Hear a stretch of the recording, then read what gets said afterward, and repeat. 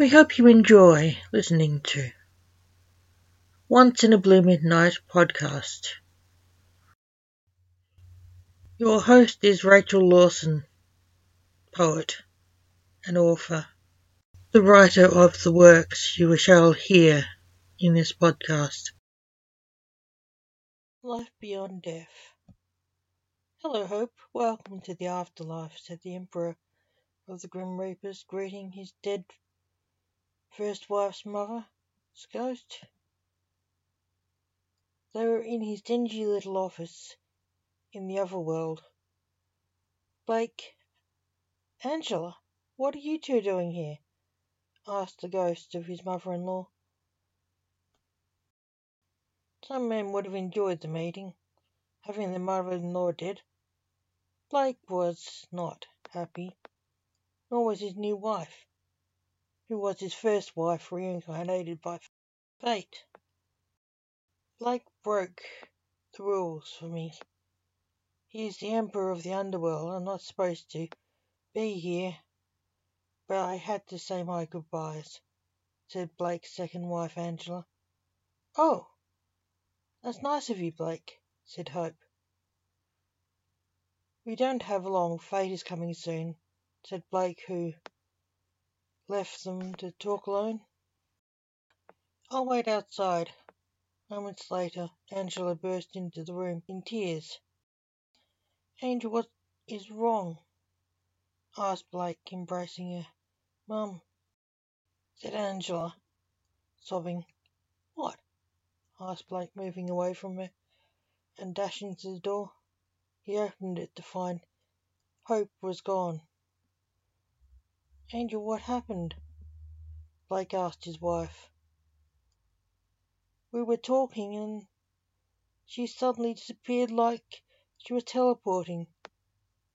And she was gone, said Angela, who followed him. That's impossible, Blake said. I know a man who can explain this. A dark portal opened. Come with me, Angel, said Blake.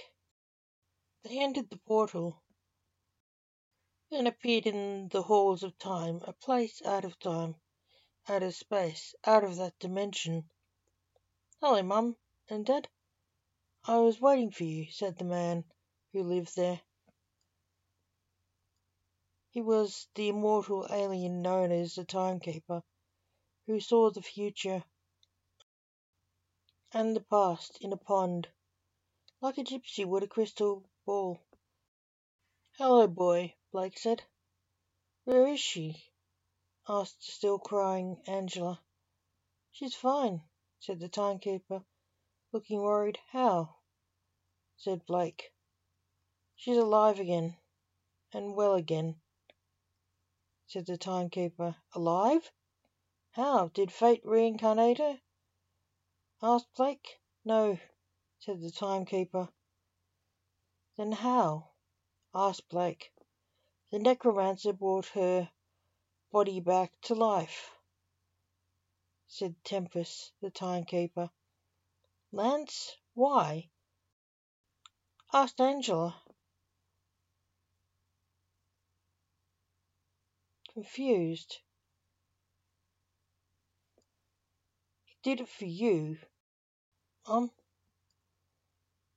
He knew how much you missed her, like Dad did, said Tempest. What's wrong then? I know that look, said Angela. She lives again, said Tempest. Why is that wrong? Asked his mother. Her death was meant to be, said Tempest. Oh, another fixed point in time, eh? Blake said. Yes, said Tempest. What do we do now? Asked Blake. You need to go back in time and stop him bringing her back, said Tempest, not wanting to say it. Why can't she live? Asked Angela, devastated at the thought of losing her mum again. Time will be broken, I saw it, said Tempest. What does that mean? Asked Angela. All time has become one moment after the break. We have been sheltered here. All things are occurring in one moment now, said Tempest. Oh, Blake said, wondering if he was lying. Look in the pool of time to see I'm not lying, Dad, said Tempest, reading his dad's mind. In the pool, all they saw was a billion things occurring in that moment, including the end of existence. Oh my God, said Angela, seeing it. You see, said Tempest. We do, said Blake aghast. Take the portal over there, said Tempest, pointing out. One of a million. Blake led the way. I wish we didn't have to do this, said Angela, as she and Blake stepped in the portal. Me too, said Tempest, angrily splashing the water of the pool of time. They were gone. Lance, cried Angela, seeing her son, the necromancer. He was kneeling and cradling her mother's head off the ground by her grave. Mum? Lance, not sure why she was there. Boy, don't do it, Blake shouted. Don't do what? Asked Lance. Bring her back, Blake said. You don't want the paperwork. Deal with it, said Lance, who saw his dad as a pin pusher. No, Blake snapped. That is all it is. Paperwork, nothing more, Lance said, frustrated.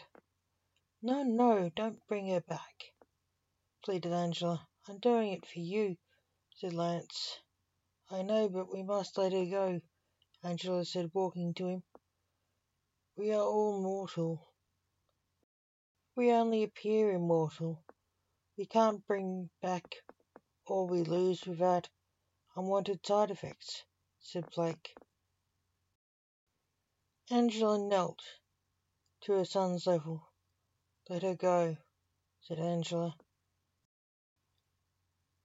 Lance dropped his lifeless grandmother's body and burst into tears. Angela hugged him. Angel, 5 minutes later, after Lance had left, Blake said, we have to go back. She looked in her mum's face one last time and whispered goodbye to her and cast a spell reburying her. They stepped into a portal and were gone. Through the cool, crisp air of the night rang the hoot of an owl. The moon shone down like silver on the grave of hope. There was a new inscription on it, glowing like silver in the light. She will live beyond her death in heaven. We hope you enjoyed our podcast. If you want to listen to more of my stories and poems, come back later to Once in a Blue Midnight podcast anytime.